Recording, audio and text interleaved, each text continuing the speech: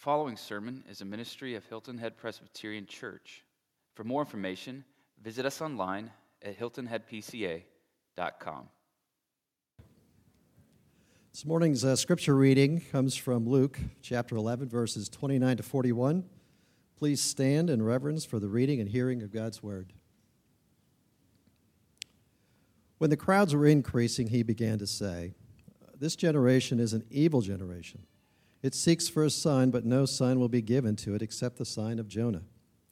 For as Jonah became a sign to the people of Nineveh, so will the Son of Man be to this generation. The queen of the south will rise up at the judgment, and the men of this generation, and condemn them. For she came to this earth to hear the wisdom of Solomon, and behold, something greater than Solomon is here. The men of Nineveh will rise up at the judgment with this generation and condemn it. For they repented at the preaching of Jonah, and behold, something greater than Jonah is here. No one, after lighting a lamp, puts it in a cellar or under a basket, but on a stand, so that those who enter may see the light. Your eye is the light of your body. When your eye is healthy, your whole body is full of light, but when it is bad, your body is full of darkness. Therefore, be careful lest the light in you be darkness. If then your whole body is full of light, having no part dark, it will be wholly bright, as when a lamp with its rays gives you light." When Jesus was speaking, a Pharisee asked him to dine with him. So he went in and reclined at table.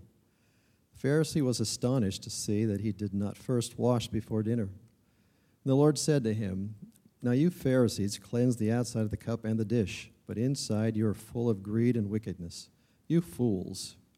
Did not he who made the outside make the inside also? But give as alms those things that are within, and behold, everything is clean for you." This is the word of the Lord. You may be seated. You remember that movie Smokey and the Bandit? Maybe you don't, and that's probably better. There's this line, a long way to go and a short time to get there. That's what we're doing this morning. We're resuming our series in Luke. We began this in August the 15th, and it's the beginning in August of a 2-year journey in the writings of Luke in the New Testament. This year we're going to concentrate on Luke and the Gospel, and that particular Gospel is showing how the mission of Jesus was established through his life and ministry. And Luke's gospel tells us in the first chapter that he had written an orderly account so that we would know, so that we would have certainty about who Jesus was. The book of Acts is the expansion of the church, the mission as it goes forward, and kind of taking Acts 1:8, that verse, from Jerusalem, Judea, and Samaria, and the uttermost parts of the earth. And we're going to look at that in the months to come. But today we're resuming. We're picking back up in what manner of speaking of where we left off. It's a big chunk from verse 14 to 54 is kind of where we were budgeting to look at this weekend. And the reality is we simply can't do justice to that size of text. So we're looking at a particular selection within that larger section. And what we're going to do today is I'm going to reference back and forth.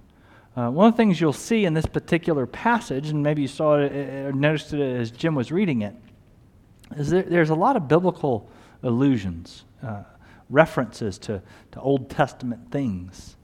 If you're new to the church, if you're hearing names like Jonah and the Queen of the South, and they don't quite resonate with you, that's okay.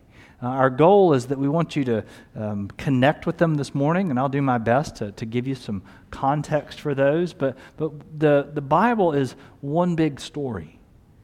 It's a story, God's story of how He has pursued His good and loving kindness, or He has put His good and loving kindness on His creation.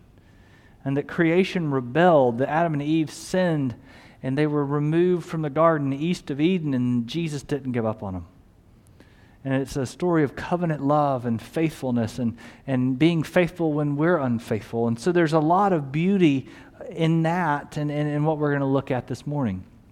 In our particular section, we're going to look at really two things, kind of the big ideas of where we're going. We're going to look and diagnose a problem. That problem is the hardness of hearts and spiritual blindness. So we're going to diagnose this problem, and then we're going to declare the gospel, because that's what Jesus is doing as he talks about these particular signs. So we're going to diagnose and declare. The idea is to be drawn to repentance and then have the confession, the truth of the gospel kind of spoken over us. And the reason is so that we would believe, that we would be transformed by the power of the gospel. But the struggle is that we all know is it simply isn't that easy. It just simply isn't that easy. We long for this transformation to be full and unencumbered and us to just grow. But we know that if we've walked with Jesus any length of time, whether it be days or years, that it can be hard. And so we want to learn from that, because what we need is our hearts to be renewed. We need to be refreshed. We need the beauty and the brilliance of the gospel to be restored so that we can pursue him more faithfully. So with that, let's just dive in and begin to establish this context as we're diagnosing the presence of hard hearts. We begin in verse 14, which we didn't read, but in this it says that there is a man who is mute, and this man is demon-possessed. Jesus comes, he encounters this man, and he casts out the demon. I dare believe that if I were to do that, I would have your undivided attention. That if someone were to perform such a sign as this, that maybe you would listen. But I say maybe because the reality is today it isn't any different than it was for Jesus. And what happens in this particular instance is Jesus casts out this demon, and immediately the people assign the miraculous act to Satan. They said, he casts out demons by Beelzebub. Others dismiss it. And in verse 15, it says that they wanted to test him and kept seeking from him a sign from heaven. Now, if someone is demon-possessed and someone comes alongside them and restores them, I would say that's sign enough. Even if you just take a further step back and just look at Luke's gospel, we've seen the sight restored to the blind. We've seen the lame walk. Jesus has performed a number of miraculous and marvelous signs. He's calmed the storm. He's walked on water. These are all within this gospel. And what does it tell us the people do? It tells us that they don't believe. They simply don't believe. And the struggle with this is that even if they were given 10 million signs, that still wouldn't guarantee their belief. You see, what they're doing is what we so often do. They're looking for something in addition to Jesus to satisfy them. They're looking for something in addition to Jesus to satisfy them. They're saying, Jesus, you're great and all, but go do something else. For some of us, it happens in the form of a doubt. We are intellectually curious. We want to have intellectual integrity. We hear things in our classrooms at school or in the university setting or on whatever internet news syndicate or blog you happen to read. And in that, we hear these different trains of thought and people who are offering different ideas. And what we do is we assign a certain value to those. And many of those folks dismiss Jesus. They give us a host of reasons to say that you shouldn't believe. Many in this passage just outright dismiss him. Those first folks in verse 14 and 15 simply say, it can't be so. They just outright reject Jesus. Others, it's not maybe a blatant dismissal, but it's the result of a distraction. You see, that word distraction in its root means to be drawn apart or to lose sight of. To be drawn apart or lose sight of. So many of us are drawn away from Jesus because of the things in our life. These folks had ideas about who the Messiah should be and what the Messiah should do. Jesus showed up and they didn't match their assumption about what the Messiah should do, and so they outright just rejected him. They were distracted.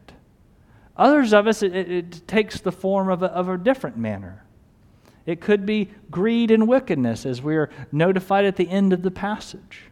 It could be an adherence to a particular religious code. You see, in the end of the passage, Jesus is to dine with the Pharisee. He comes in and he doesn't wash his hands. And what there was a difference between being dirty, because you had, some dirt on your hands, and being unclean. It isn't saying Jesus had been out there, with all sorts of filth all over his hands, and so he was just eating with dirty hands. No, he walks in, and the washing was a manner of distancing yourself from those who weren't like you. It was a manner of being more holy. And I believe Jesus goes in and intentionally doesn't wash his hands just to provoke them. Because what it tells us in verse 29 is that while Jesus' fame was increasing and these folks continued to gather, he looks at them and calls them a wicked or evil generation. He calls them a wicked or evil generation. You talk about clearing out of a room and not building relational capital. But he had understood who these people were, and it tells us in this text, this greater text, that he understood what was in their hearts. And because of their dismissal and their distraction and their doubt, they did not believe who Jesus was. And in that, Jesus attributes that to the hardness of their hearts. The hardness of their hearts. And that's something that we have to consider. Because there are a lot of things in life that can callous us to the gospel. I'll say this.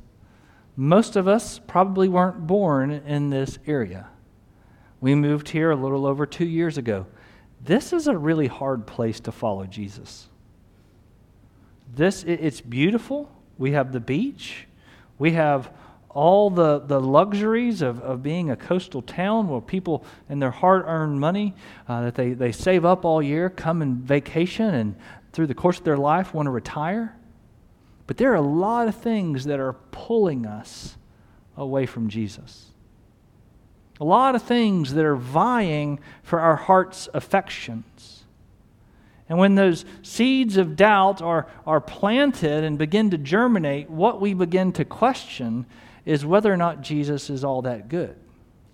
We begin to be like those people who aren't satisfied with Jesus, but yet need something else. Lord, if you would just give me that promotion or that next sale. Lord, if you would just make this relationship work. Lord, if you would just help me in this situation. We start looking and assigning value to the things that God could do for us. And if he doesn't give them to us the way we want, well, we get a little jaded. We get a little frustrated. We begin to question his trustworthiness because he didn't show up the way we thought he should show up. You see, when we begin to dive in and diagnose these things, what we see about the generation that Jesus speaks that he calls wicked or evil is actually just as true of us today. You see, we have the Bible in far more abundance and even far more of it because these folks only had the Old Testament. And so we have more record of God's redemptive story at our disposal than they did. And yet we find ourselves in the very same situation as they were, where we doubt, we question, we're distracted, we dismiss. And we do that because our hearts, maybe once very fresh and tender towards Jesus over the years, rather than being more mature and equipped and falling more and more in love with Jesus and being overwhelmed by the glory of God, we've just gotten ho-hum. And I believe what Jesus is calling us to is to consider those realities and to consider our own hearts. But see, this isn't a new problem. You see, Adam and Eve in the garden, they had walked with God. They had perfect fellowship in a perfect place. And then something else came in. They needed God plus to eat that fruit. And they began to doubt His goodness. They began to question His word. They began to dismiss what He said because Satan had come in and distorted it. And they took the fruit and they ate. And sin came into the world. And it hardened their hearts and made them spiritually blind. And then we look on into God's redemptive narrative, and we get into the story of the Exodus. The children of Israel are in Egypt. It was a miraculous work of God's providence in setting up Joseph so that we could deliver this people. And after years and years and centuries of slavery, God moves in a mighty way, having heard the prayers of His people, and hearing the prayers of His people, He moves. He sends 10 plagues that they watch. And one of the recurring lines in Exodus in each of those plagues is it says, and it hardened Pharaoh's heart. It hardened Pharaoh's heart. We see in the beginning of our bulletin, there's a quote from Charles Spurgeon. It's one that I've pondered for years. It says, the same sun which melts wax hardens clay. The same sun which melts wax hardens clay. And the same gospel which melts some persons to repentance hardens others in their sins. I don't know how the Lord does this in His providence, but what we know is that it affects different people in different ways. And even there, we go through the story of Exodus, and the people come through the Red Sea, and God crushes Pharaoh's army, and He sends them into the Promised Land.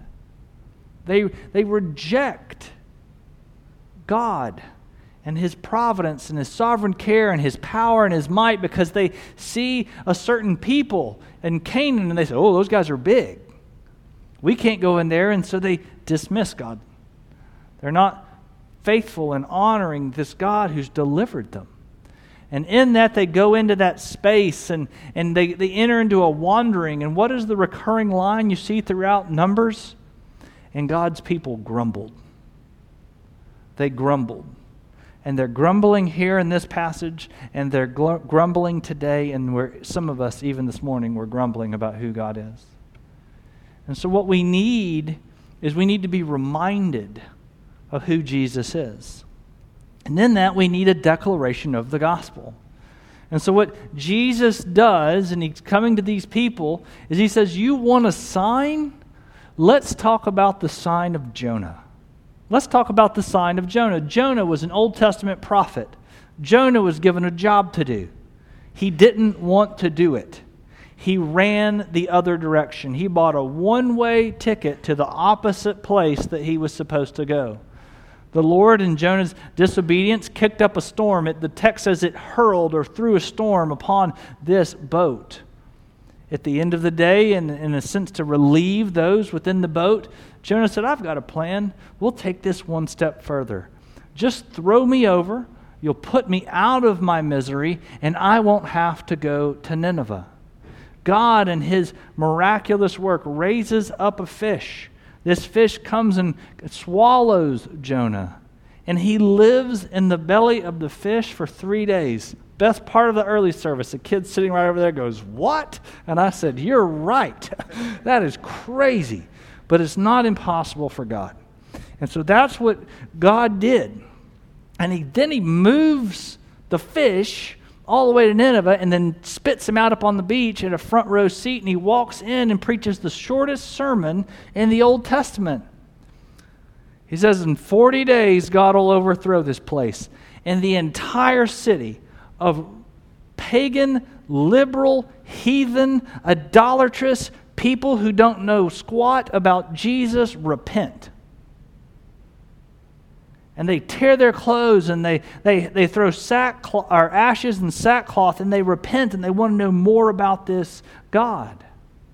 Jesus, God incarnate, who didn't run the other way when given a job, took on flesh and came and tabernacled amongst his people, is coming and preaching good news about the kingdom, and where these pagan heathens repented and tore their clothes and there was a mass revival like we've never seen, these people's hearts are hardened. Something greater than Jonah shows up, and God's people don't believe. They're just furious, and they end up killing him. And like Jonah, he goes into the depths of death, and he's there for 3 days like Jonah was in that fish, and then Jesus comes out victorious. You see, the sign of Jonah was this horrible situation that he had gone through, and that he should have been dead, but he wasn't, and when he shows up, the people listen. Jesus, who died and rose and shows up, it tells us that there's a movement. 500 people believe, and then more so. Thousands at the day of Pentecost, and the church expands through Acts. And so it's us today sitting in that space having to consider who Jesus is. The very fact that we have this Bible is a miraculous work of God's providence. That it's been preserved through tumult and war and turmoil through all these years, and it gives us an accurate account of who He is. Isaiah 55, it says, God sends His word and it will accomplish what He intended. It will not return to Him void. What they are looking for is a sign, and they've been given the word, and they don't believe it. But even that, Jesus goes on and He says, well, let's also take the Queen of Sheba. Sheba, or the south, as it says in the text, there's some discrepancy, but it's either Ethiopia or Yemen, which are very close. One's at the south of the Arabian Peninsula and one's on the east coast of Africa. There's just a little bit of water that separates them. And this lady hears about the fame of Solomon in 1 Kings 10 or 2 Chronicles 9, and she goes and moves thousands of miles to go and sit and hear and see the wisdom of Solomon. She heard an account. There's no record of her having been raised in a covenant home or receiving some sort of biblical education, but she is drawn to it. Jesus is telling them this because a pagan queen hears about the fame of Solomon, and she comes and sits at his feet. Solomon's wisdom was derived. It was a gift, an answered prayer from God. Jesus Himself is wisdom. He Himself is God. His wisdom is greater than Solomon's. And He shows up, and they think He's crazy. To this very point, the Apostle Paul, in his first letter to the Corinthians, wrote this. He said, "For the word of the cross is folly to those who are perishing. But to us who are being saved, it is the power of God. For it is written, I will destroy the wisdom of the wise, and the discernment of the discerning I will thwart. Where is the one who is wise? Where is the scribe? Where is the debater of this age? Has God not made foolish the wisdom of the world? For since in the wisdom of God, the world did not know God through wisdom, it pleased God through the folly of what we preach to save those who believe. For Jews demand signs and Greeks seek wisdom. But we preach Christ, a stumbling block to Jews and a folly to the Gentiles. But to those who are called, both Jews and Greeks, Christ, the power of God and the wisdom of God. You see, we gather each week in an assembly like this, and someone like me stands up and talks probably longer than I should. And in that, what happens is we're preaching a man born in a town of ill repute, of a question, a social pariah of sorts because of the nature of his birth. But there was divine reality in that, but Jesus was still an outcast. And Jesus came as an outcast to reclaim those who didn't know they were outcasts, to reconcile them and restore them to his Father. He dies a criminal's death on a cross outside of Jerusalem. He's buried in a tomb that is not his, but was the mercy offering of someone else. And he raises victorious. You see, this isn't the way we would write the story. If we're writing a story of a liberator or deliverer or redeemer or savior, that's not the way we do it. We write a different story because this doesn't make sense. It only makes sense if we're called according to his purpose. And in there he talks about the light that is lit. And a lamp that has been litten, and this, litten, that's not a word, but I'll make it up. But a lamp that has been lit that is in these homes would illuminate the whole place.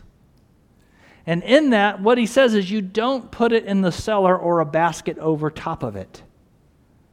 You see, the problem is that many of us have taken Jesus, when we learned him in a Sunday school or a Young Life camp or an FCA retreat or a youth retreat or whatever it is we learned it, or wherever it was we learned it, and we've set that out as a very prized thing, but over time, we've kind of put it away.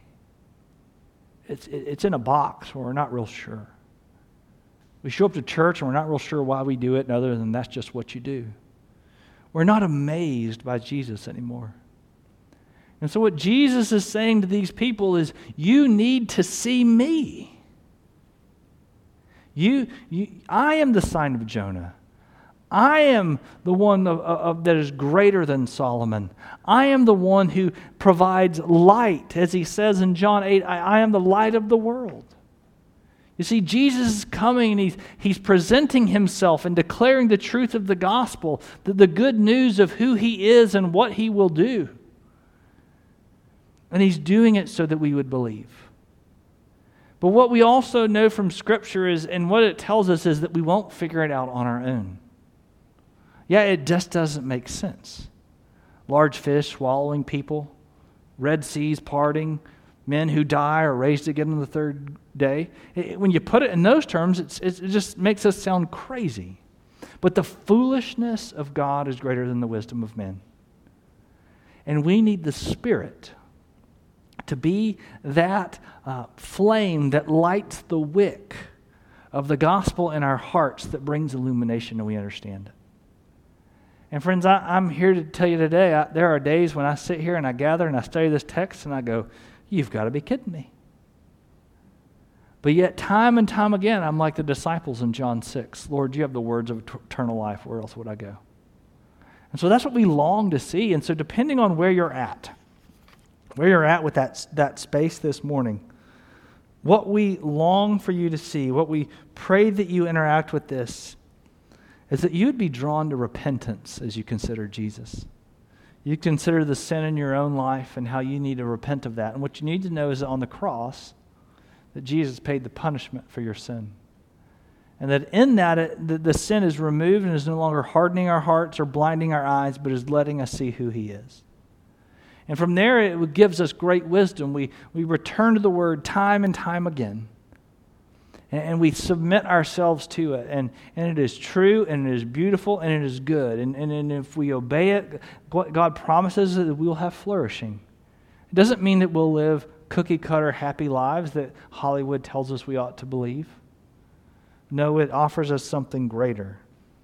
And from there, it draws us in that we would know the good news of Jesus, that we would see him. Robert Murray McShane, a Scottish pastor, said, for every one look you take at yourself, take 10 looks at Jesus. I submit to you today that's probably our biggest problem, is that we are too concerned and self-referenced, that we've stopped looking at Jesus. How often do we invite Him when we're considering our finances? That sale, the next promotion, the next move, that next relationship. How often are we inviting the Lord into those spaces and truly making Him Lord of our life? We dismiss Him. We doubt whether or not He hears us or is working today. But friends, what we are assured of is that Jesus is ruling and reigning, and that He is working in a mighty way. And all of us are looking for something. We're looking for significance. We're looking for meaning. We're looking for purpose. But it's in Christ that we find it. I love that idea of the discipleship tree that Aaron was talking about. We sit and we give ourselves to so many things each day that won't matter a lick in 100 years. But you think about all those things that we give ourselves to that really are just going to rust and blow away. But in that, what we are called to is to commit ourselves in the hands of the Lord to do something with eternal significance. And so, friends, that's the call. That's the question. What will we do? Will we dismiss Jesus as crazy? Or will we believe that He's Lord? Will we turn to the Spirit and say, I can't make sense of this. I need your help. Will in our weakness be made strong through the one who was strong but became weak? It's a conundrum of sorts. But in that, what we believe is that we find Jesus, that we see Jesus, the promise of the new covenant, that our hearts of stone are removed and we're given hearts of flesh. And it's in that we're able to move and breathe and live and function, and we're transformed into things we never thought we would be. How sweet a story. Let's pray. Our great God and King, we thank you for your mercy and grace. That you have loved us first, that you sought us while we were still enemies, that you display your love for us, and that you have died on the cross for sinners. Lord, you are making those sinners saints. Lord, we know that we are not as lovely as we ought to be, but Lord, we thank you that you have called us to serve the one who is most lovely. Lord, we pray that you would write the truth of your gospel upon our hearts and on our minds. Lord, where we disbelieve or we struggle or we're just in that next phase of going deeper into the gospel, Lord, would you give us what we need through your Spirit? Lord, return us to your word, and may it not return to you void, Lord, but it would accomplish in our lives what you have desired for it to do. Father, would you hear these prayers and do immeasurably more than we could think or ask? Lord, all for the beauty and the glory of our Savior, Jesus. Amen.